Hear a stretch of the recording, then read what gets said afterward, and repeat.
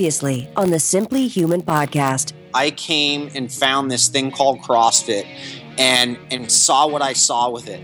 And I saw this thing that is arguably the greatest diagnostic for human movement that I've ever seen. It's episode 127 of the Simply Human podcast with your hosts, Mark and Rick, two human beings being human. Our goal is to help you understand how humans are designed to eat, sleep, move, and enjoy, and how you can start living more like a human today. On today's show, it is Erin MacKenzie, wife of Brian. Like The Life of Brian, that Monty Python movie. The wife of Brian, Erin MacKenzie. Let's not define women by who they're married to. It's a connection because we had Brian on the last show. But Erin is a two-time Olympic gold medalist. The first ever Olympic gold medalist. It's more like Brian is the wife of Erin. Right. I wonder if, she probably could have been like, you need to take my name. And he would have had to been like, okay. I feel like if you've won 2 gold medals, you get to keep your name. To call the shots here. Yeah. And then it is Humans Being Human, another moderately funny edition with our friend from Canada, Stephanie. And we'll wrap up. Oh, Canada, oh, my native land. Are you going to make me sing the whole song? I was. I was just sitting waiting. You were laying out on me, and I was like, I'll spend 2 minutes singing it. I have a story about laying out on someone. 1 second. And then we'll wrap up with our Simply Human tip of the week. How are you, Rick? It was a nice recovery. You started fishtailing when you're doing your written down spiel, and you messed it up, but you recovered nicely. You got all 4 wheels back on the road. Do you know what happened? I'll tell you what happened. You probably crapped in your pants. No, and you were startled a little bit. I'm out in the garage. A bear popped out of the. If a bear had popped out of if a bear had popped out of the bushes, I would not be talking to you now. I would be passed out and dead because the bear would have killed me. Because I would have just passed out and peed on myself. Bear would have just laughed at you. Yes. And coming up next week, that'll do it for this edition of coming up next week. We talked to Kate Galliette, and we actually already interviewed her, and we talk about the stress response, and we don't really get into what happened to me. It's a really good episode, and we get halfway through what we wanted to talk about, so we're going to have her on back again very, very soon to finish our conversation. But we talk about what happens when you get startled by animals. Mark talks about a snake that he saw, and I was like, what about when you go to the movies and it's make-believe in front of your face? And we didn't talk about that. We didn't mention what was happening with me during that. But what happened to me just during the intro, my wife let the beagles out. Who let the dogs out, Rick, is what that means. And my beagle, I have 2 beagles. Have we ever? I guess we've talked about my beagles before. Rudy and Fatty. No, Rudy's the fat one. Oh. So it's okay. Roger and Fatty. And that's right, Roger. And Rudy is the fat one. He actually just had doggy liposuction done about a month ago. And what I mean by that is, oh gosh, he's about to step on that one. Seriously, how much did you pay for that one? It was like $300, which is way less than I thought it was going to be. This dog is 11, and 11 years old on its deathbed. No, and you give him liposuction. He's not on his deathbed. He's doing very good. He had a humongous fat tumor underneath his right arm, his front arm. It got so big that he couldn't fit through the arm. He couldn't fit through the doggy door. It had gotten so big. So I was like, okay, there's this balance between, do I just let him ride this thing out? It doesn't seem to be causing him any pain, or do I have this thing removed? And I thought it was going to be in the thousands. If it had been in the thousands, it would have been like, okay, Rudy. I think we've had this conversation on the show before, and I actually had it at work on Sunday during our pre-shift briefing deal. At what point do you cross the threshold from responsible dog owner to sucker who's supporting the veterinary, high price of veterinary care? Yeah. And I was like, man, 200 is my limit. And they're like, 200? Yeah. That's incredible. I was like, hey, listen, he's a dog. I'll find another one. What are you going to do? So 300 was about the limit. Okay. He looks great. He looks so skinny. Oh, yeah, I'll bet. I bet he looks terrific. Well, I think I sent you the picture of this. I mean, they cut him. It was like a foot-long incision down his side. It was horrible looking. You look at him and you think, oh, man. You sent me that. Yeah, it's like he looks really skinny. And then you look over at Roger, and Roger's like a normal-sized beagle, and you're like, oh, no, you're still really fat. It's like Roger hangs out with Rudy, so that everyone looks at Roger and is like, "Oh man, look how terrific shape he's in." Kind of like, strategy for apparently some women is to go out with much less attractive women, so they look great by comparison. Yeah, we've always heard that. Yeah, that's what Roger's strategy is. Yeah, it is, and it's working for him. And it feels like Rudy's like half of his body is shaved, so he looks like a punk rocker with his like big mohawk. It's pretty bad. Dogs. So at the beginning of Crosstalk, I normally say, "How are you, Rick?" You didn't answer that question, so how are you, Rick? I'm good. How are you? I'm good. How are you doing? It's the same answer I give you, I think, every week. I'm good. How are you, Mark? I'm great. Thanks for asking. How are you? Do you ever get into that cycle? Has that ever happened to you? Like my natural inclination, I'm like Andy Sipowicz. When I greet someone, typically my greeting is, "How's it going?" Okay. So if they beat me to it and they say, "Hey, Rick, what's up?" Or like, I don't know, like how would that work? Like they say, like, "Oh, I'm doing real good. How are you?" I'm like, "Good. How's it going?" I'm like, "Yeah." It's the same. Yeah. And I was like, "Oh, I'm sorry. I didn't ask that because I really care about how's it going. That's what I say." It's like the greeting version of the HBD as you like drive by someone's house. You just get so used to saying the things. So you get into either there's the cycle where you'll say. What's even worse is like I say that at work. Like someone will call because there's like a knife sticking out of their chest. I'm like, "Hey, how's it going?" "Oh, wait, never mind. It's going pretty bad." Well, I remember I was at a funeral. I was at a funeral once, and you like go through like the line at the end of the funeral and like hug the family, and you don't really ever know what to say, and it's always awkward. So I think I said like something to the effect of like, "How are you?" or something, and she was like the grandma or something was like, "I'm not doing well," and I was like, "Oh, of course, I'm sorry. That was a terrible question." I inadvertently gave have a good one at the funeral line once. These people that Cliff and Tyson, when their dad, it's two guys that we grew up with, their father passed away rather unexpectedly. He was pretty young too. He was like in his early 50s. Yeah. Seemed like he was in good shape. His sons were around Mark and I's age. They went to church with us. And so we all go to this funeral and we're doing like the handshake line at the end. And I was like, "All right, well, have a good one." I mean, it was so nervous, and it was Tyson, and he kind of chuckled. He's like, "Yeah, I got you." And I was like, "Okay, I'm sorry, I didn't mean to actually go have a good night." Oh God. Well, whenever I just wanted to crawl into the hole in the ground that was already done. I have a memory from that funeral as well. It's kind of weird. We've never. I have one too. We've never. I think it's the same one we're about to have together. Well, no. We've never talked about this. And this isn't like a big deal, but I remember the other brother. I said, "Hey, so sorry, man." And I remember like being so shocked at his answer. He just said, "Halen's out here," he just said, "S happens."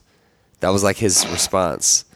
And I was like, wow. Yeah, I guess you could say that. Yeah, okay. There's the sync. Yeah. I thought you were going to say it's the friend of ours that showed up with pink hair at the funeral. My remember gosh, that? Yes. Yeah, me and you and Jackson used to like crack on that nonstop. That used to be a pretty commonly made joke. Oh man, I haven't thought. It's like 11-year-old girl shows up at this church with like bright pink hair, and we're like, "Hey, way to go! Why don't you just go up there and start kicking the coffin?" So kicking the coffin became yes. Oh man, oh my gosh, I'd forgotten about that. I know we said that a ton. Nervous funeral talk. Yeah. All right. Yeah. Memory lane. Well, okay. So you either get in the cycle of, "Hey, how's it going? Pretty good. How are you?" Pretty good. How are you? Yeah, then you just like, and then it's it becomes very awkward before anybody knows. Or you answer the wrong question. Like somebody will say, "What's up?" and you say, "Pretty good." Or they'll say "How's it going?" and you'll say like, "Not much." Like it's always. Like we all need to adopt the idea of like the Hawaiian like aloha. Yes. So there's no variation. Right. It's just when you see someone, you say aloha, and you say aloha back. So there's no chance that you could get because it's very blatantly obvious when someone asks, "Hey, how's it going?" and you give like the wrong response. Like it's very obvious you're not listening to what they're saying. Right. It's awkward for everybody. Yeah. Okay. So I mentioned greeting talk. We had that because there's something that I did one time at church that I had forgotten about, and I almost get your face punched in by that guy who was arguing with you over the choir stuff. No. So this is when we were in college. Rick, do you remember the church Beltway? Was that a thing when you were in ACU? I don't think it was right towards the end of our time there. This new church opened. Back when I totally gave up on going to church and I just got drunk instead. Yeah. During that era, there was this new big church, and it was like all the college kids went there. I've heard of it though, like from people that were slightly younger than us. Yeah. So our last couple years in school, like we would go with our friends to this church.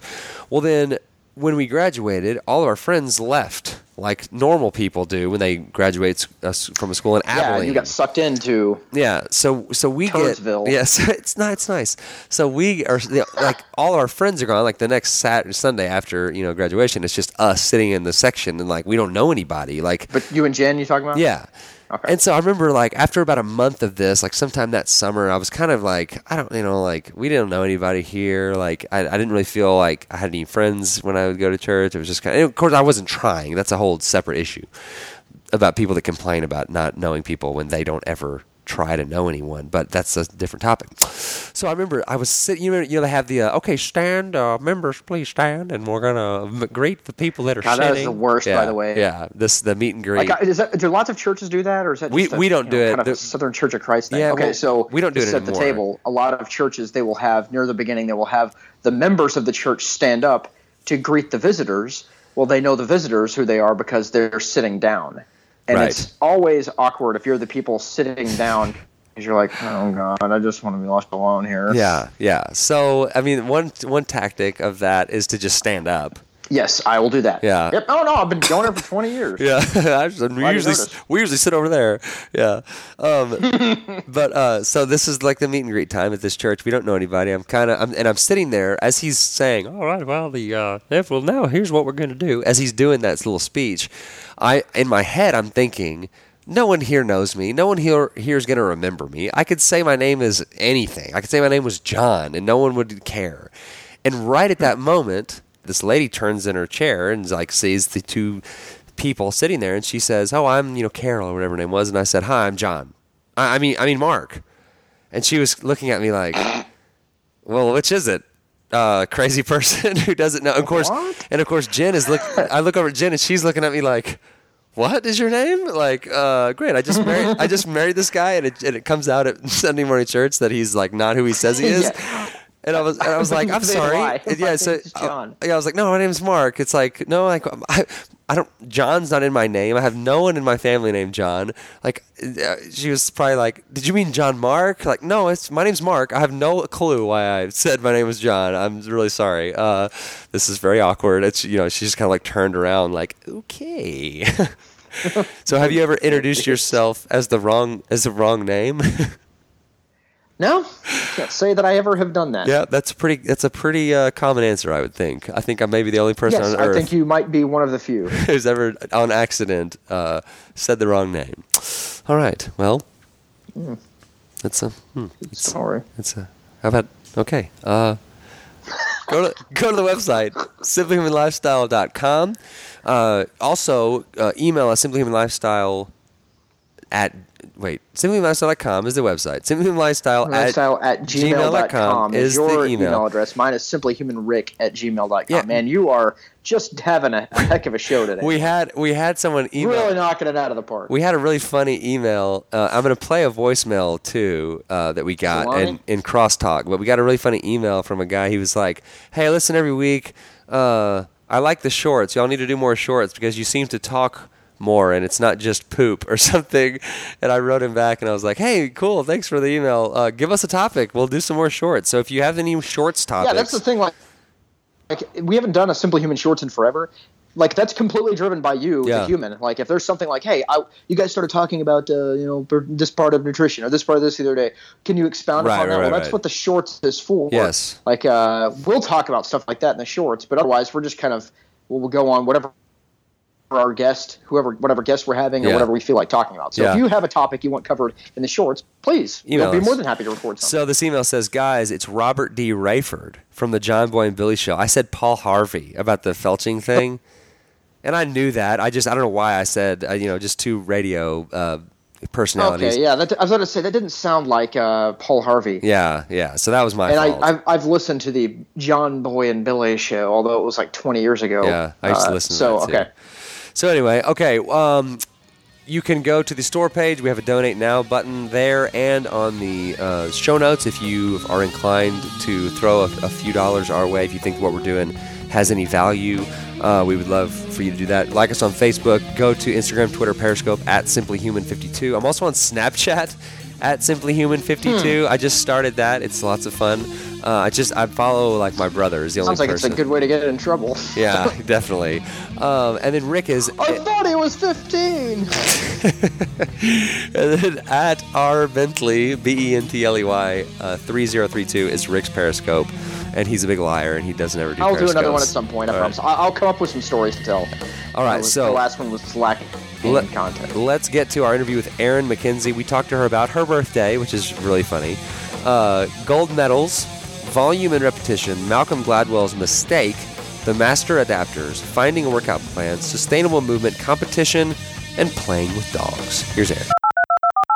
We've had a lot of heavy hitters, a lot of very famous people on the Simply Human podcast. We have never had a two-time Olympic, not just an Olympic medalist, which would be cool enough if you got bronze twice. That's pretty amazing. This is a two-time Olympic gold medalist, Erin MacKenzie. Welcome to the podcast. Oh, thanks. Yeah, we like gold. Yeah, and it's we like to keep it shiny. Yeah, I can't and once you do that, there's a guy, he's an alum of the university that I went to and now work for, and he won a gold medal in 1960 in Rome, and he won rad. Just one gold medal, and that's his. For his whole life, everyone knows him as Earl Young, the 1960 gold medal. It's such a cool. It's like if you win the Masters or something. You can win the Masters one time, and you're always the 19 whatever Masters champion. It's just such a prestigious, awesome thing. Hold on, Rick just texted me.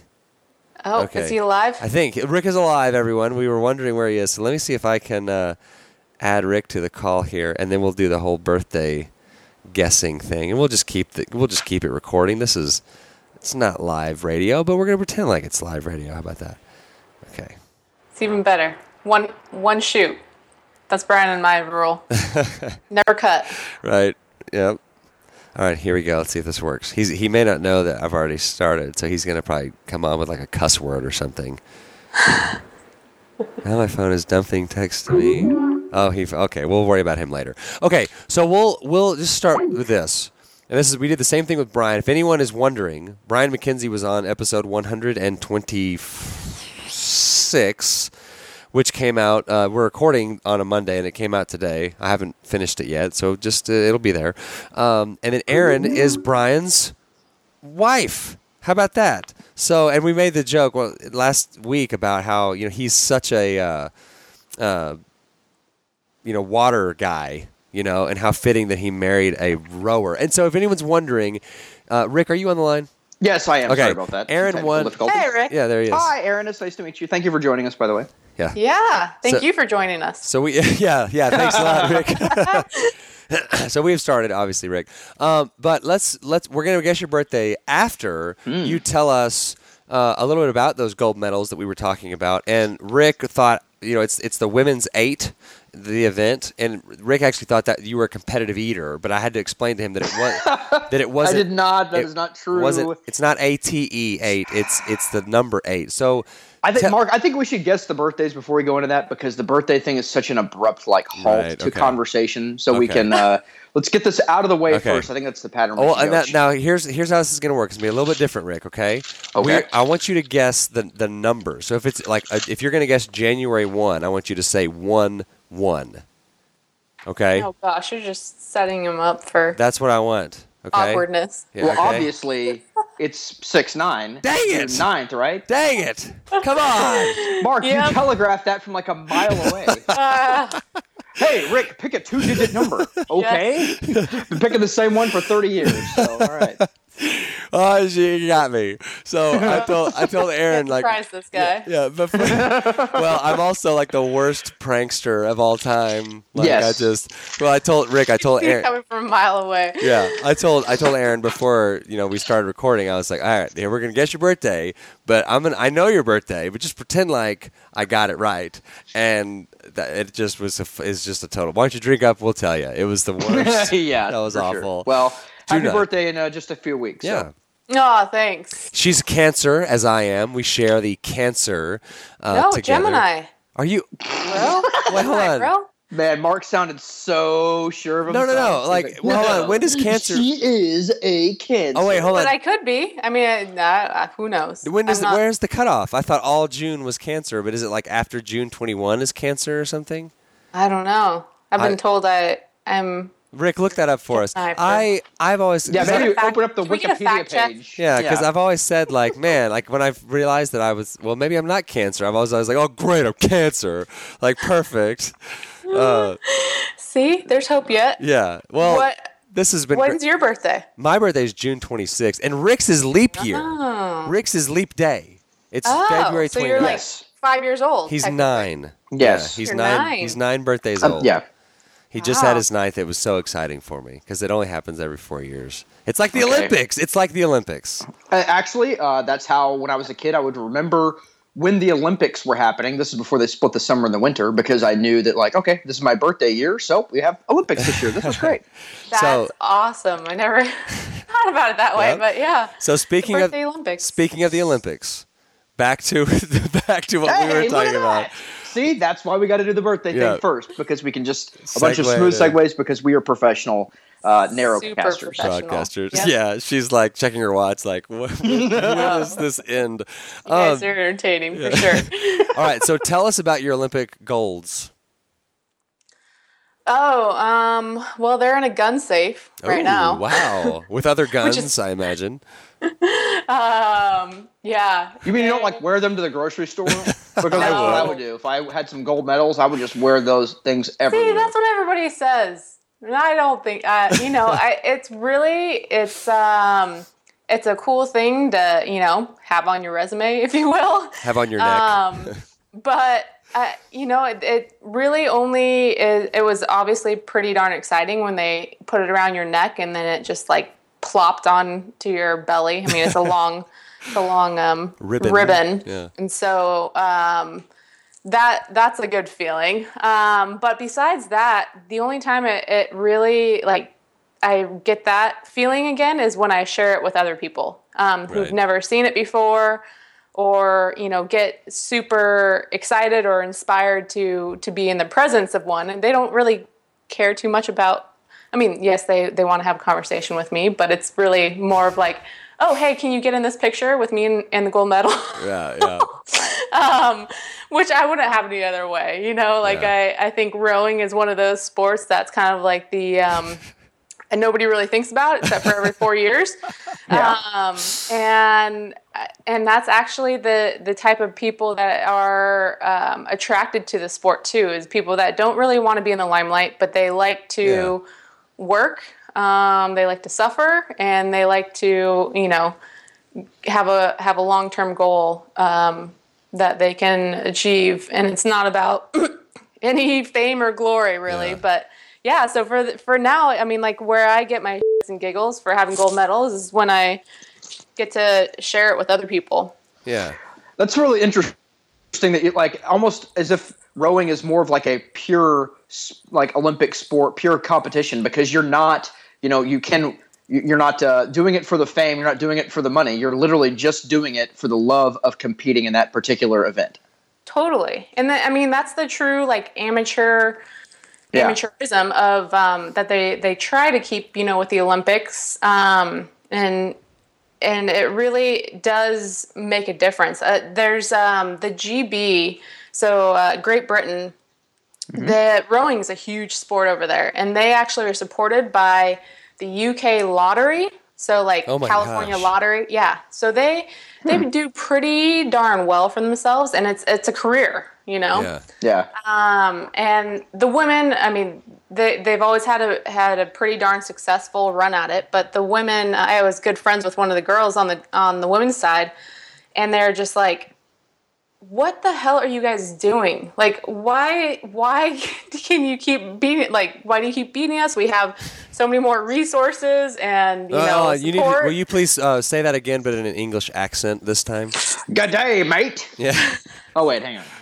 I think there would be a lot more governor cuss words thrown in. Oh, yeah. Okay, yeah. That's when we would cue in Brian. Yes. Well, so hold on. Is rowing? I said okay. Like gymnastics. For instance, it's like, okay, you're really good at gymnastics, so you're going to do gymnastics. Is rowing like, okay, like you're a really good rower when you're 4, or like they just put like the best athletes in the boat kind of a deal? Like with pole vaulting. Mark, there's a lot of 4-year-olds rowing around everywhere. Well, that's the one in right Europe. There. In Europe, there is. Thank you. It's kind of trippy. Like they put on like these big, sometimes they just put them out in the big boat, and the kids will flip every now and then, and you just make sure that. They flip back up. Have floaties on or something. Yeah. I think they're around 7 or 8. We used to do training trips on the Rhine, in Germany. And there was little kids all over the place. They were just flipping, having fun, getting in the water, getting out. And but over in the U.S., really the youngest I think they start is in high school, and it's still even not too popular, especially on the West Coast. But most of the time, a lot of people start in college. Yeah. Well, what would you? I guess what's the thing that's most similar as far as a cardiovascular or just an overall exercise? Because it's not anything like because rowing like sucks if you don't like. If you do it, like, and like, I've got a Concept 2 rower, and I did a rowing conditioning deal this afternoon in my driveway with my shirt off. Nice. And you own a rowing machine? You know how much I paid for it? Those things are expensive. $0. Man, that's the deal right there. Yeah. We have one at work, and we started integrating that. Like, I'm a police officer, Erin, and once a year we have to take a PT test, and you can either take the Cooper test, the 1.5 miles, the push-ups, the sit-ups, yada yada. Or you can do the rowing. And this last year I did the rowing, the Concept 2 rower, and I did a lot of training leading up to that. And it's horrible. My boss, actually, add that to the brag montage. My boss is like super, super, super fit guy, and has actually like all around his office, he has like these things printed out from Concept 2 that are like, this is the day you literally rode a marathon. This is another marathon. Yeah. He's rode 1 million meters, and it's like, God almighty. Wow. And that's the thing. Like, that thing will whip you, like, bad. Oh, yeah. If you don't know what you're doing, like, if you're and also, like, if you're form, like, there's a whole form thing to pay attention to.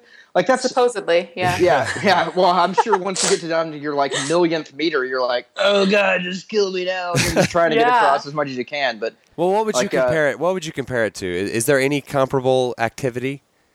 I mean, I really think it's like running, or what we call it is a monostructural activity, and that's just like a singular motion, that you repeat over time and time again. Yeah. So that's kind of how Brian, my now husband, was able to coach me. We were not dating when he was coaching me, but I was it's amazing. Formulating that just question. FYI. It's amazing that y'all got married. Next. Yeah. But he's really good at relating everything to everything, really. And so I think running, cross country skiing. My only real exposure to it is Concept 2, the ones that created the rowing machine, have now created another hellacious, amazing device. The Nordic track called the Nordic skier. Track. Oh no, it's not the Nordic track. No, from the 90s. It's a little more functional than the Nordic track, but it's still it's I would say harder than the rowing machine, just because people are just so tempted to pull rather than use their body weight on it. But I just think any of those monostructural, one movement repeated over and over again, a lot of people just get injured because they, it's like lifting a 10-pound weight. For rowing, it's like, 20 to 40 or 50 pounds, but And with running, it's your body weight, and you're like, oh, I can do this for a little bit. But if you lift that 10-pound weight the wrong way so many times, something's going to get messed up, you know? Yeah. And so they just don't pay attention as much to the correct form or how you would, do it without injuring yourself as you would if you were to, deadlift or, do a clean. People are like, show me how to do this, Yeah. So, do you and Brian have like a Concept 2 indoor like tandem rower where y'all both can sit and like maybe he like wraps his legs around you like in Ghost, stop. And then y'all do. So, funny story, but Brian can't last on the Concept 2 for he's a sprinter, and that's like the amazing thing about him is like he his claim to fame is running marathon, like ultra distance marathons and 100-milers and everything, but he is a sprinter through and through. So, it's not too fun. So you can wipe the floor with Brian, is what you're saying, on a rower. It depends how long. Okay. If it's a short one, then he'll take me all day. But hey, Erin, you've got 2 gold medals. I think you can go ahead and just say, "Yep, I'll smoke them day or night, anytime." Drunk or sober. Yeah, I could be pissed drunk and still beat him. Yeah. Yeah. Oh man. Okay, so awesome. So your background now. Okay, your last gold medal was 2012, which was, my calculations are correct, 4 years ago. Are you competing in the Rio Games? Is that a dumb question? Should I know that? No, it's not a dumb question. I do my best to be somewhat mysterious on the internets. I'm not competing this time around. I had a little midnight rendezvous coming back last year to help a teammate with national trials, but I think that ship has sailed. Pun intended. Ship. Yes, exactly. Pun intended. And I want to move forward rather than go back, go backwards to, be super cheesy. But it was and is a great sport, and you learn a lot about yourself and just learning how to be in a situation and continue even when you're in a lot of pain or things aren't going well. You can't stop. And, I think that applies to a lot of things in life. It's you just keep going. And sometimes it actually works out pretty darn well. Yeah. So what's next for you? Like, what have you been doing since 2012? Oh, a little bit of everything. So I got into coaching pretty intensely. I started coaching over at San Francisco CrossFit. I've been there. With my buddy Kelly. I've worked out there. Kelly is a 2-time guest on the podcast. So, nice. Yep. Yeah, he's probably was the entertainer of the year. We had a good time. The conversation derailed into erections toward the end. So I just listened to this one yesterday, and I was like, "Man, alive! Yeah. What are we doing man, here?" It was crazy. That doesn't surprise me one bit. It was awesome. Yeah. Yeah. No. So he was actually my mentor, and my other big brother. During my whole career, I met him in 2007, and he helped me a lot. With movement, but also just getting the right mindset for everything. So I went back there after I retired, started coaching a little bit over there. I was traveling around a lot for Concept 2, coaching other coaches on the rowing machine. So mostly in CrossFits. Yeah. But then I went, and a couple of my old teammates from 2012 came to me, and they kept on getting injured, and were like, "What did you do? How did you? You're short and undersized." And I was notorious for getting injured and then coming back stronger. So they came out and trained with us for a while. So then they went back last year. So for this past year, I've actually been helping Brian with CrossFit Endurance, now Power Speed Endurance. Yes. And almost combining our brain childs together of, he has the running and endurance and more than anything, a functional movement, background. And I have the experience, firsthand experience. And I want to bring this functional movement into more rowers' lives, but also, correct rowing into the functional fitness world, and make it, just help people appreciate the movement a little bit more. And, you can still hate it. I still hate it, but love to hate it, Yeah. So what, you mentioned the movement. So talk about that. What are some of the things that you think the movement has right? And then maybe we'll talk about some of the things that you think maybe could be improved in that movement. The rowing stroke? Or no, just of like this, what I was thinking you were referring to, and you may have been, is just like this movement of functional movement and people wanting to kind of understanding how their bodies are not supposed to be, with the whole desk bound thing that just the book just came out and all that. Like, let's talk a little bit about that. What are your thoughts on that, and what people are getting right, and because there's a lot of concepts out there that are myths or that are hurting people, and so let's break down the movement, and let's just talk about that for a few minutes.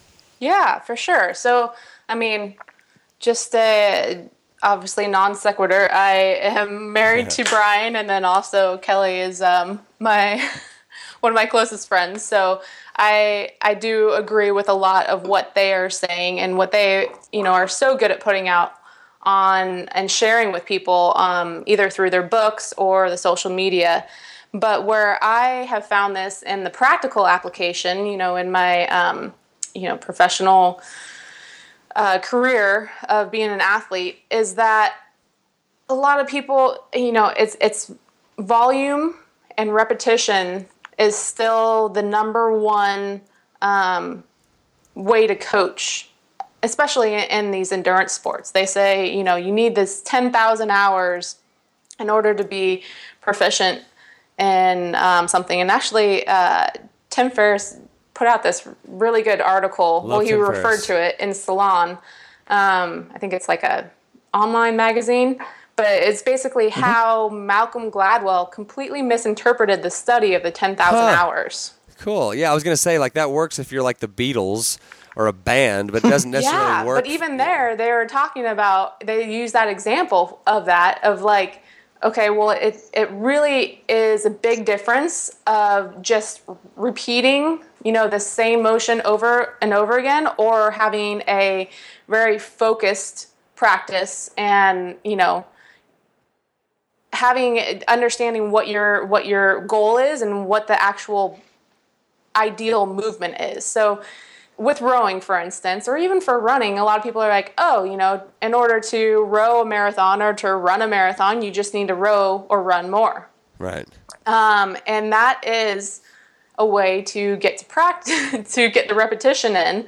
But, as your body breaks down, and if you haven't earned the right to do that, volume of movement, your body will break down, and you're going to pick up these little inefficiencies and tweaks. One shoulder is going to be up, your hip flexors are going to get super tight, your knees are going to buckle. All these things, your body is like, we as humans are master adapters. And so of course it's like, no, don't stop. I'm just going to adapt, and I'm going to have this limp and keep on going another 20 miles. Which is great for survival, like if you need to get away from a tiger, but it's not great for long-term sustainable health. For sure, exactly. And all of this being said, I am the biggest knucklehead out there. And I have done all of this, exactly what I'm saying, but I'm here to say, I have 2 gold medals, so screw you, and you flip double birds to everybody. Is that kind of it doesn't work? Yeah. When we had Brian on, we had our conversation with him last week. We started getting into some of this. Mark has done some Ironmans. I've done a marathon, and we talked about how kind of some of the same things you're touching on now. That hey, the idea if you want to go out and run at this great distance, 26.2 miles, you don't need to go run 26.2 miles a whole bunch of times. You need to focus more on strength. You don't need to focus on just slogging all these, long slow, terrible miles. You need to, probably better off working on, adding some muscle to your frame. But something you said that just then was very, very interesting to me. You said, if you have earned the right to do this, like this massive event, and I've never really thought of it that way, but you really do have to these events, and I don't want to offend anybody here, and I'm in the same group that of people that I'm about to kind of malign. Like these longer distance events, these marathons and stuff like this is not for everybody. It's not for me. I probably won't ever do it again. I just wanted to cross off a list, which is kind of selfish of me, but I didn't really earn the right to do that. I did it, but I don't know. Does that make any sense? It's a lot different when you have to go out and kind of the way you said that you to earn the right to compete in something like that. Yeah, and I also think it's really about what you want out of it. Like if you want health and longevity and just to be an all-around awesome human for the rest of your life and be able to run and jump and all that stuff when you're 90, then then you should be a little bit more conscious of it. But I think what endurance events and even rowing and running and all of these sports and people wanting to run marathons and just go and suffer and say they did it, I think that it's really people having internal or mental, they want to put themselves in a stressful situation, basically. Yeah. They're trying to create a super stressful situation because maybe they're bored with their work, or they're bored, they just want something challenging. And so I totally respect that. I think, where I differ from Kelly and Brian a little bit is I think movement and how you're moving really is a reflection of what's going on in your head, So it's sure, there's a right way to squat, or right way to run or row, but if you aren't wanting to change, or you're repeating something over and over again, and you're feeling pain and ignoring it, that's something deeper. Yeah. That's just not that's just not being tough or something. That you're literally, you have something going on a little bit deeper than just something physical. Yeah, wow. And that's what I never thought about that. Yeah, if I tweak my back or something, and I'm lifting weights, and it's whereas back when I was practicing football and at college, and not playing, Rick, I didn't say playing, I said back practicing. When you were practicing, sitting on that bench and making sure it doesn't fly up out of the shut up. It counts. Yeah, it counts. Shut up. If I hurt my back or something in a game, or if I had a little tweak in my knee, you just keep going. But now it's I always say to myself, I'm not entering a powerlifting competition. I'm not training for the Olympics. I'm just going to take a week off, and just sort of understanding that it's like you said, if you're going to push through it anyway, for what reason? That. I was lifting before work the other day, and a friend of mine that I work with was like, "Yeah, what are you doing in there? What exercise are you doing?" And I was telling him, and I kind of do a little bit of a circuit because it's quicker. It's faster that way. I can get a whole workout in 20 minutes, and I don't have to worry about an hour in the gym. Right. And he was like, if you stop doing that circuit, you could probably lift some more weight. And I was like, I'm not a power lifter. I've found something that works for me, because I know what's a big key for me is it has to be obviously sustainable, something that I will do. And if adherence. I'm spending an hour in the gym 3 days a week, I'm not going to keep doing that. After a month, I'll be like, gee, I'm going to find reasons not to make it to the gym. But if I'm lifting a couple of times a week, 20 minutes a pop, I'm not going to find reasons not to go do that. And so, he's right. If I, did each lift individually and didn't circuit them all together, and I spent a little bit more time, I could probably push up some more weight. But is that really what I'm looking for? I'm not a power lifter. That's not what I'm doing it for. I'm doing it for health and longevity. Yeah, I like the totally. the 3 I's when you're looking for some sort of a movement practice, and it is individualization. So it's if you're not training for the CrossFit Games, maybe not training like a CrossFit Games athlete. So it's individualized to your goals. It's intense. Okay. Right? It's intense. It needs to be. It's not just walking is good. We need to walk. That's the foundation of the movement, right? But if we need to, we're going to advance and get that physical adaptation, we need some intensity. And then the third one is I like it, and the idea that you will adhere to whatever it is. If adherence isn't part of the program, there is no program. Mm-hmm. So totally agree. So Erin, what are some of the most important things? And we're running up on time here, and we have to ask. We'll ambush you with one question that we ask all of our first time guests in a minute. But like, just I guess as a final thought here, like what are some of the most important things for people to understand when they are looking for a movement practice, a sustainable movement practice? What are some of the most important factors to weigh in? Yeah, I mean, I think it's really about what you are looking for. So I think you do need to earn the right to do longer distance things, and especially if health is your goal. But if health isn't your goal, then do whatever you want. Go for it. Go for it. Like I'm not here to tell you you're doing something wrong. I'm just here to say well, that's not a longevity or health practice. Yeah, it's like as long as you know the difference, as long as you know that you're walking across a busy street and not waiting for the crosswalk. If you know that and still want to do it, then go for it. Like no one's saying not to do that. Yeah. Yeah, so I think, for those that do want the health and longevity, which is, the long-term game is really where it's at. And I think it is, I like those 3 I's. I actually wrote them down. Oh, sweet. And it's something, something that you can adhere to. And it's something that I'm struggling with right now, not competing and to actually work out to make myself feel better. Rather than to having to push yourself and beat the compete against someone else. Yeah. It was all. I mean, and there's different things that drive people, but for me, that was a fundamental thing. I really like to win, and I hate to say it, but beat people.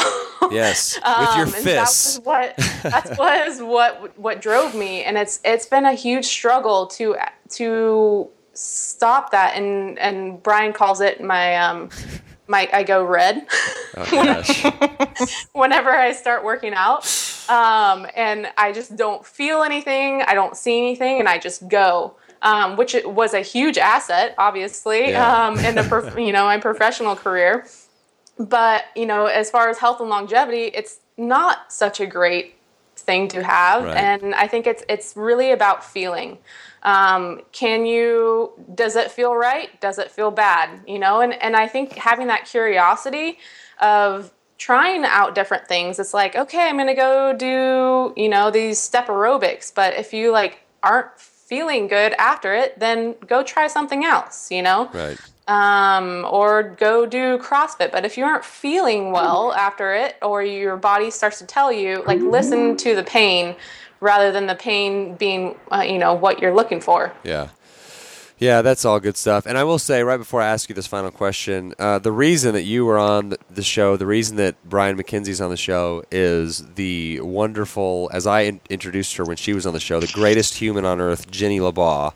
Shout out. She definitely has that title. Yeah, so shout out to Jenny. And I saw she's posted on Instagram, speaking of the competition, she has this neck injury and she's not competing. Well, she watched, I guess, the California regionals or whatever it was, and she posted this picture of her doing this clean and jerk, and she's you could just tell she's really itching to compete again, which would be kind of cool if she attempts to come back or something. Well, but safely, and we don't want her to get injured. Regardless, I mean, just the things that she does. She's a great human being, and I think she struggles with it a lot because she is such a great competitor, but. Again, and going and running 500 miles, and obviously she's doesn't have that pain threshold that most humans have. Right. But I think it's the same journey for her. Can I work out for enjoyment and for health, and not just for competing? Yeah, definitely. That has to be a very, very difficult transition.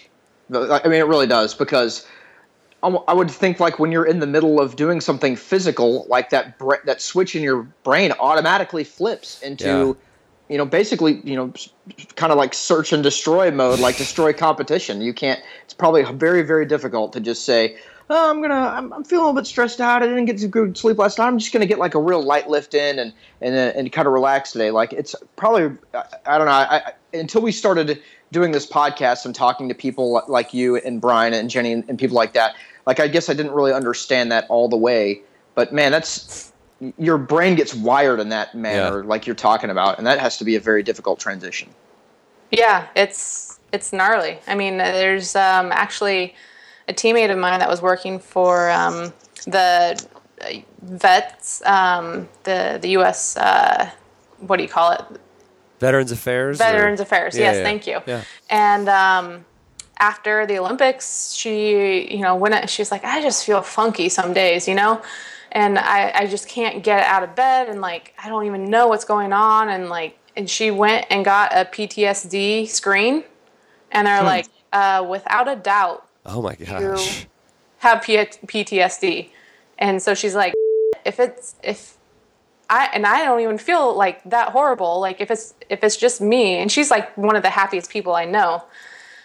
She's like, this must be happening to a lot of other athletes too. Yeah. Well, I will say, like on a much smaller scale, like when I was transitioning out of this long period where I was doing a lot of endurance stuff, and every workout is timed. Every workout is you're trying to beat your last time, and it's just like it is like it's hard, but it's also like is this huge load off to not have to do that, a lot. So there is, for anybody that's been addicted to exercise or something, there is something good in that, and that you kind of feel like you're on vacation sometimes. Well, Mark, I know we're running out of time, but something that I wanted to touch on. I am, of the three people in this conversation, I've never been a competitive athlete. I played hockey at a kind of a marginal level in high school, but never any idea that, competing at a high level of anything. My understanding, like how I've been working out my whole life until, the last couple of years I've been attuned to this, is you kind of like just your regular weekend warrior type guy that, plays in a beer league softball game. When he's working out, he thinks that he has to go with the intensity that an Olympic gold medalist will go at, or that a college football player will go at. And that's where a lot of us are getting it wrong, because if you are not an elite level athlete, you don't need to train like an elite level athlete, because your body is not built to run 100-mile races. Your body is not built to take the rigors of whatever sport you want to name, football especially, hockey, a sport that I love. That's not what your body is designed to do. When you're an elite level athlete, you are taking the canvas and you're basically repainting over it, trying to figure that stuff out. But like those of us who, I'm assuming this is going to be 99% of the podcast. Listen, if you're struggling in like, I go to the gym and I'm miserable and stuff like that. Maybe you're training too hard. Maybe if you're doing what you've always been doing, trying to I got to keep my intensity level super high at the gym and all competitive. And it's just, maybe you're getting worn out because you're going at it too hard because you're not an elite athlete. Well, and it goes back to that fundamental thing, it's earned. It's not someone just goes in, an elite athlete goes in. Even, Brian's favorite example is, who was it? Meb. King Nebuchadnezzar? Yes, Mark King Nebuchadnezzar. One of the guys Persian Empire. Who keeps on winning the Olympic marathon. I don't know why he's Ryan mine right now, but basically he went out and he got really good at 10Ks, and then he got really good at 20Ks. We talked about that last week. Yeah, we talked about him. Ryan something. I can't. That's Ryan Hall. No, but but that was it. Like, there's this crazy thing called your central nervous system, and when you fry it out, it's fried. Yeah, you're fried. Like you and honestly, the past 4 years, it's been me trying to get back to health, and it's like I see so many of my teammates being. It would have been so easy to go back to training again for another 4 years for me, but I just am like, I am so unhealthy. Like, I feel my adrenals they're effed up, and my central nervous system, and that's what happens when you put yourself in that fight and flight situation so many times, and why it's so similar to PTSD. Yeah. Awesome. All right. Well, Erin, we are running out of time. I'm going to ask you this question. What is something that you, and this doesn't have to have anything to do with anything we talked about, What is one thing you enjoy about life or something you do to make life more enjoyable, and you can't say tandem indoor rowing with... I was literally just going to cut you off and you can't say rowing. You can't say rowing. I would have to say playing with my dogs. They're so stupid. What kind of dogs are they? They crack me up. And every time, like, I get too in my head, like, they're there to, like, either bark in my face or just, like, do something, you know. What kind of dogs? Insane. What kind of dogs are they? A pit bull. Oh, yes. Yeah, she is the most loving, sweetest animal. dog on the planet, yes. Oh, my gosh. And I know it's, like, everybody's like, yeah, right. No. She would kill her, but she is literally the most loving animal I've ever met. And then I picked up a pound puppy one time when Brian was traveling. He was traveling a lot right after the Olympics, and so I was like, I'm going to get another dog. I need a friend. So. Well, what kind of, was that just like a mutt, or what is it like? He's has some American Bulldog, but he's mostly pointer hunting dog, and he keeps on growing taller and taller. Ooh. They think he's like he's 8 feet Catahoula tall. Leopard dog from they bred him in Louisiana to go through the swamps, but he's like 90 pounds now. Wow, you take him into the vet, and they're like, yeah, this is a moose. This is not a dog. Sorry. I thought you were going to say you have a dire wolf. Yeah. I was hoping that you would say that. Oh, yes, he is my dire wolf. Awesome. Oh, well, Erin, I really appreciate your time. Where can people find you? Do you want people to find you? I know, right? I kind of want to stay mysterious. Yeah. No, and I really do want to do a better job of dispelling the myth of rowing and getting it out there that, not the only way to get better is by doing it over and over again, that there is a method to the madness. But, I'm on Power Speed Endurance. That's the new brand that Brian and I started. And then I think all my handles are at Erin Cafaro. I kept the... well, I would too if I have one of the gold medals. Yes, that's good. Yeah, I think you've earned that. I'm a women's liver also, but like especially, hey, listen, I won these gold medals when I had this name. This is my lucky name. I'm keeping it. It is. It's like a stinky pair of socks, right? Ooh, yes. I wear those daily. Awesome. Well, Erin, this has been a lot of fun. We'll have to have you back on sometime. Thank you so much for your time. Right on. Thank you.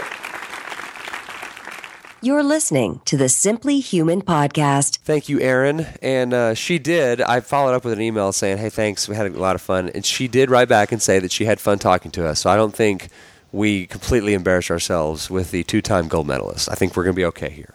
Okay, good. That's my strategy. Yeah. Okay. Is talk to people and don't embarrass myself too badly. Yeah, that's step one. Okay, so we're going to play a quick voicemail we got. We had Superpower Talk. Was that last show or 2 shows ago? So here's one. We got a voicemail about superpowers. So here, listen. Hey, guys. It's Deb from California. Hey, I was listening to you talking about superpowers, and I have 2. One, I can touch my nose with my tongue. And the other is I can wiggle my ears. Okay. Superpowers or not? Okay, I'll give the wiggle the ears. I can do both of those things. I feel like nose to tongue, though, like that just means you have a long tongue. Oh, talk slower. Okay. If you have, I'd like to open this up to all humans. 530-42-HUMAN is our phone number. Very good. If you have a mundane superpower, like I feel like my ability to correctly estimate a tablespoon of dried material, I feel like that is that's the consummate superpower thus far. So if you have something like that, like your I don't know, like what's another good one? Like I like the one about how you can, when you're running, you can time your steps and yeah, that was a good one. Calculate minuscule calculations to make sure you never have to take an awkward step over a puddle or something. You see, like you're running down the sidewalk and you see 100 feet in front of you, there's like a pothole or like a puddle of water. You're able to precisely calculate your steps to the point where like you run right over the top of it instead of having to like chop your steps when you get to it to avoid it.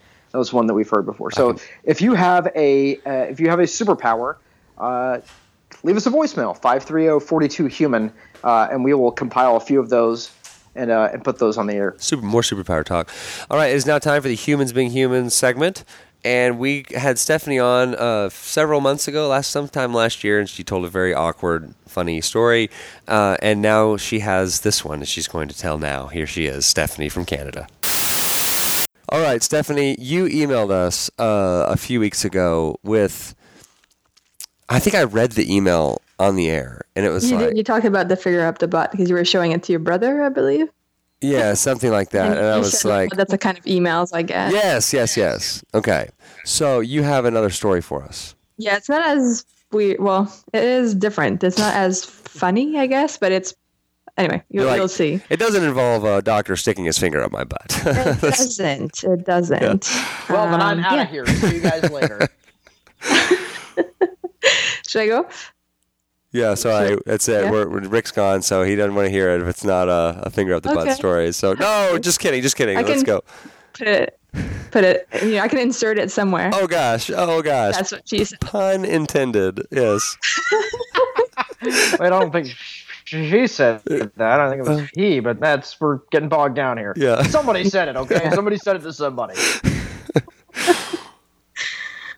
So should I just start the story? Do it.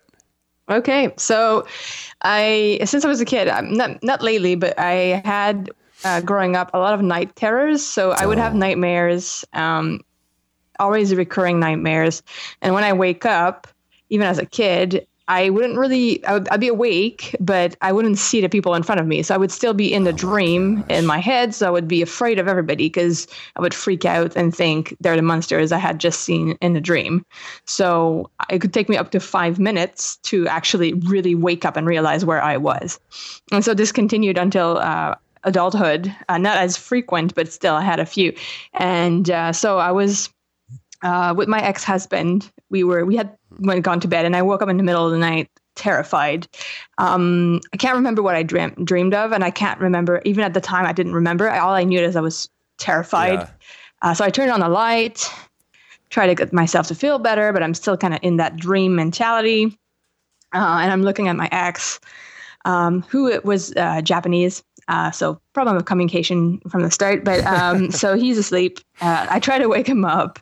He's not really budging. So I try to go back to sleep. I turn off the light, but I'm very terrified. So wait, had you murdered him in your sleep, and that's why he wasn't moving? No, I'm actually calling you from a Montreal prison. Yeah, this is not a funny story. Yeah. This is your collect call you get for the month. Yeah, but I'm glad because I have so many books to read. Oh my gosh. So yay. So I wake him up. Finally, he wakes up and he just stares at me. I won't say his real name. So his name was Ken. So I'm like, Ken. He just stares at me with his eyes open and he's not even blinking. Oh my God. So I'm starting to freak out here because it's the middle of the night. The light is not that bright and I'm terrified. And so in Japanese, he tells me, "This is not Ken. Oh my! Ken is dead." Oh my gosh! And so I start screaming on the top of my lungs, and I remember actually breathing in mid-scream to scream again. Basically, so I'm terrified. Oh, hang on, running out of air. Hang on, just a second. Scream, and back to screaming. Okay, yeah, I'm terrified. Like in comics and stuff. So I freak out. I freak like for about 10 minutes. He finally wakes up, realized he told me later, "Oh, I thought you were joking." No, I'm freaking terrified. Oh my God. So it stayed there. I went back to sleep. I have no idea what I dreamed of, but eventually it became a rule that if I woke up in the middle of the night, don't stare at me in the eyes. But don't look at me. Rule number one is don't talk about Fight Club. Rule number two is don't look at you in the eyes when you wake up because you might freak the F out. Don't look at me. But what happens is that we used to live in a triplex. So we were in the basement suite. There was the owner in the middle, and there was on the top was a friend of mine with whom we used to do. We shared the apartment and then we moved to the unit downstairs.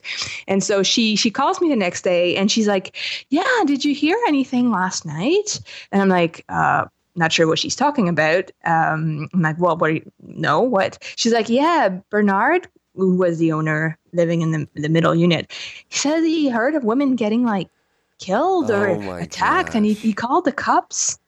So basically I screamed so loud that he heard me and thought somebody was in distress outside, and the cops came in the middle of the night. But by then I was probably sleeping.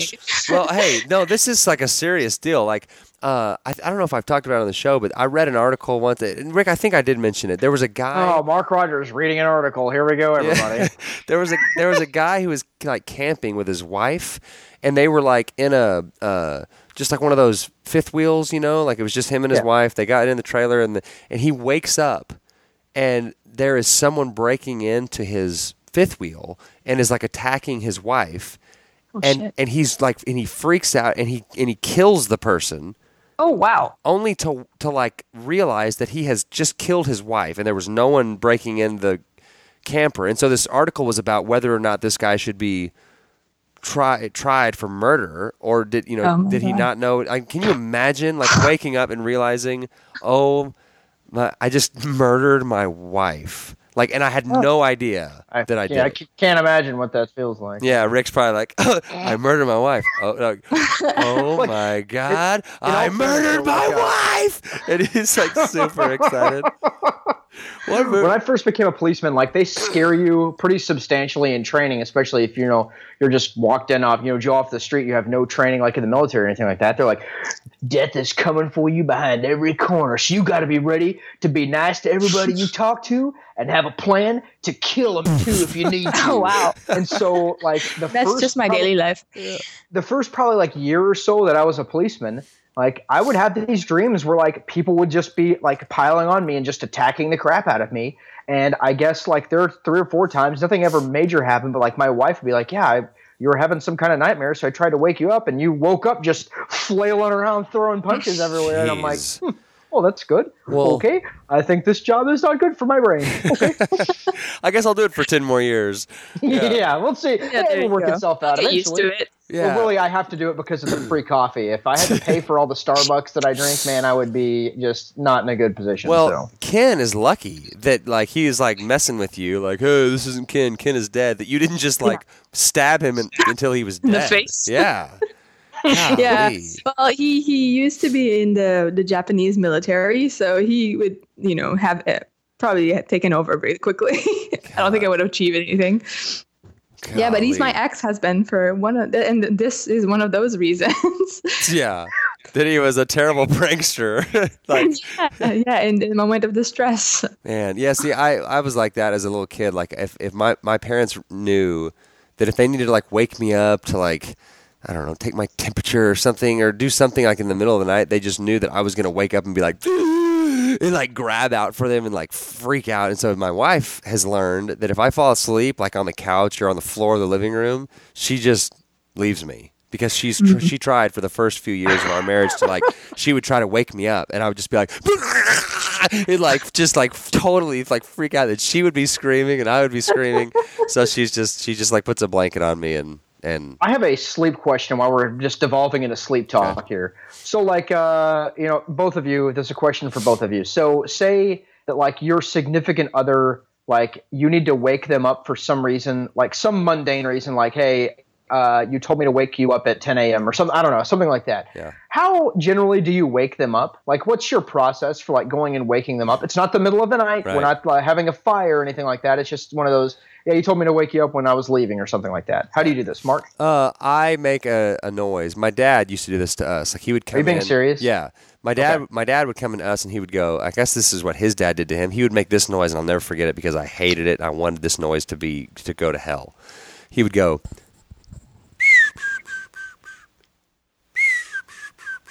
like that noise. If I hear that noise, I'm just like, someone kill it. So I'll do a similar noise like that. God, you're a weirdo. You're such a psychopath. Stephanie, how would you wake someone up like in that particular circumstance? If my boyfriend's sleeping in the bedroom and the door's closed, I'll just make sure that when I open the door, it's a bit more loud. Right. And I usually just like kind of climb on the bed and give him a kiss. Oh. But if he's sleeping, and then we go. No. Yeah. Oh. If he's sleeping on the couch, I'm not really nice, knowing that I would probably be upset, but I shake him. I'll be, hey. Okay. Well, that's been my question. Like how how other people do this because my wife pretty regularly, especially on my days off. Does she just take all her clothes off and slide into bed next to you? Yeah, that's how we do it. Like, I'll tell her, like, hey, let me sleep as long as possible. It's my day off, but, like, wake me up before you leave. And wake me instead up of, like, before you go. I feel like a normal person would come over and, like, I don't know, like, I don't need to be, like, gently caressed, but, like, a soft, like, kind of, hey, Rick, I'm leaving. Hey, it's time to wake up. But I'm not getting you. She'll just pop in the room and literally just loud as she can be like, you get out your bleeping tool. She'll be like, get the up. And I'm like, oh God. And I like jump up to the middle of the bed. It's like, what's happening? What's happening? And she's like, you told me to wake you up when I left. I'm like, oh my God, can you stop waking me up like that? Yeah. Like just standing on one end of the room and shouting. She's like, dude, I don't have time for this. I have to go. And I'm like, but how long? You guys have been together for a while, right? You've been married 11 for what? years, Years? I mean, we've been together for 3 years. Yeah. So you're still in the sweet like mode of it. My wife, I guess, like, and we don't have kids, so I guess we're still pretty. And then it eventually devolves into my grandma used to wake my granddad up like that. She would literally go get like 2 frying pans and go and like that was kind of like a running thing they had. You know, like he did it to her once, or like he would get like a wooden spoon and like a big pot and go in there and just be like, like right in her face. So that's what we all have to look forward to, maybe. Family is insane. But yeah, when I was a teenager, I slept so I guess deeply and soundly that my dad actually threatened to put a pot in my room with these alarm clocks with the little bells on the top that go. It's like I'm gonna put the alarm clock in the pot and I'm gonna leave it on your nightstand so you wake up. Gosh, you never did it though. I was lucky. One of the biggest fights my brother and I ever got in, Jeff. Was he's like the longest sleeper. He's just the most lazy, never gets up. He would always oversleep and make us late and stuff. So one day I went in there and I just like, he wouldn't wake up and I just went in there like I got his sheets and his blanket and I just like ripped them off of him. And man, he came out of that bed like a tornado with teeth and hair and nails, and we just like scrapped like crazy. It was awesome. But we always talk about that. Well, tell mom and dad I love them. All right, well, Stephanie, we are out of time. Thank you so much for terrifying sleep talk, and hopefully we will hear from you again soon. For sure. I'm probably on Facebook anyway. Thank you, Stephanie. If you have a Humans Being Human segment, email us at simplyhumanlifestyle@gmail.com. Email Rick at simplyhumanrick@gmail.com, or call us at 530- That's not a number. 530-GH. 530-42-HUMAN. Or you can tweet us, or you can Facebook. You could get in touch with us in a variety of ways. So don't let I don't know how to get in touch with them. That's not your excuse for not doing this. Don't turn into Mark during episode 1 and not call us. Okay. It is now time for the Simply Tip of the Week, something you can start doing today to become a real healthy human. And this is based off an article out of Men's Health. It is not, well, I can't say that because she's... How to make your penis enlarged in 4 simple steps. Basically. Bro. That's what all the Men's Health ones are. Okay, so this one is... you'd read the headline and you're thinking, oh, cool. And then you'll just see what I'm talking about. So the headline is New Study. Exercise can prevent these 13 kinds of cancer. And you're like, whoa, cool. That's a cool headline. So it says the subheadline is Breaking a Sweat may make you less likely to develop the big C. The C word. What is the C word? It's one that I use all the time that I've never managed to use on this show. I can't believe it. Oh, cancer. They're talking about cancer. Okay. Oh, okay. So it's talking about the research study 1.44 million participants over an average of 11 years. People with the highest levels of physical activity were 7% less likely to develop any kind of cancer than those who exercised the least. Then there's this infographic, and it says like this guy like doing an overhead press, and it's like 17% lower risk of myeloma, 16% lower risk of colon cancer, 13% lower risk of bladder cancer. I'm like, I want a little higher numbers than that, like. Yeah, when you said 7% chance, I was like, oh well. Yeah. All right, I might as well not work out then. It's like a 3% increase in but there it does. Every percent is a good percent. Yeah. Like, well, it does, and it's 42% lower risk of esophageal cancer, 27% lower risk of liver cancer.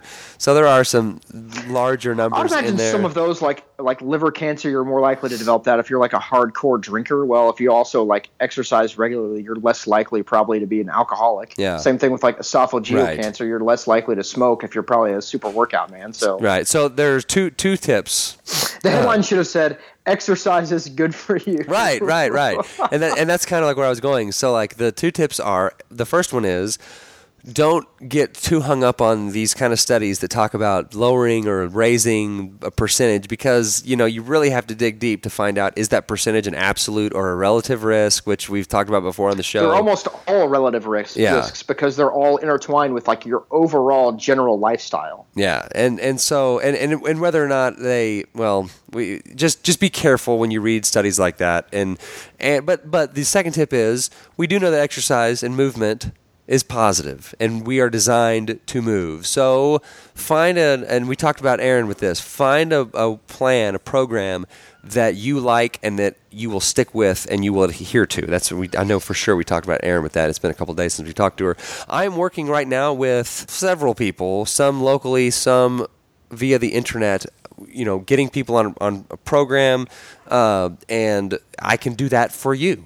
If you want a month of programming, if you want to do a consult and a month of programming, all those details are on simplyhumanlifestyle.com/store. And let me tell you very briefly, this is not what Mark means, that you will email him and you will say, "Hey, Mark, what should I do in the gym?" And Mark emails you back 3 sets of 5 reps of this exercise, then 3 sets and 5. Nope, that's absolutely not what he's going to do. What he's going to do with you is the same thing he did with me.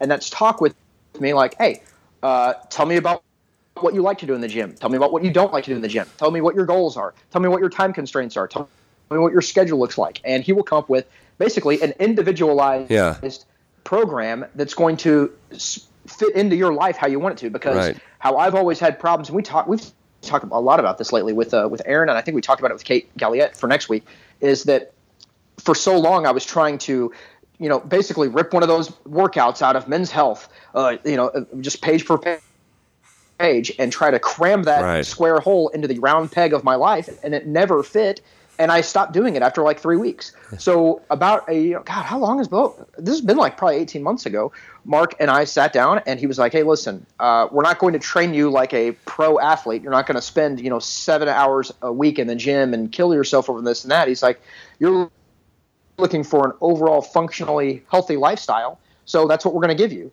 So basically and I'm not going to pull the curtain back too much, but part of the deal was that I could not, with my lifestyle, I could not commit to spending more than, honestly, like an hour to an hour and 20 minutes per week in the gym. The less, the better. Yeah. And so Mark helped me come up with something. Well, and it's also spending. Okay, where are you working out? Okay, it's the gym up at the police station. What do they have in there? Okay,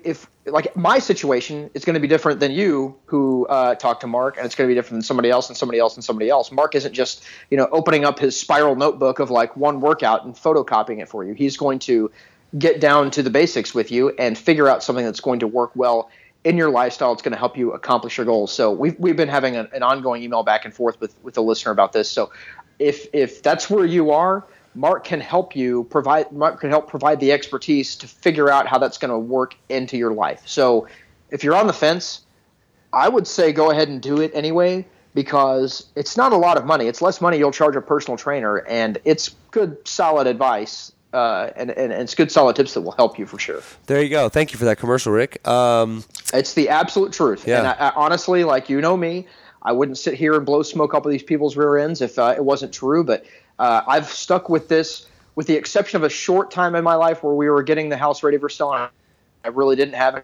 any time at all. I've stuck with this workout plan for longer than I've ever stuck with anything ever before, and I've had good results off of it.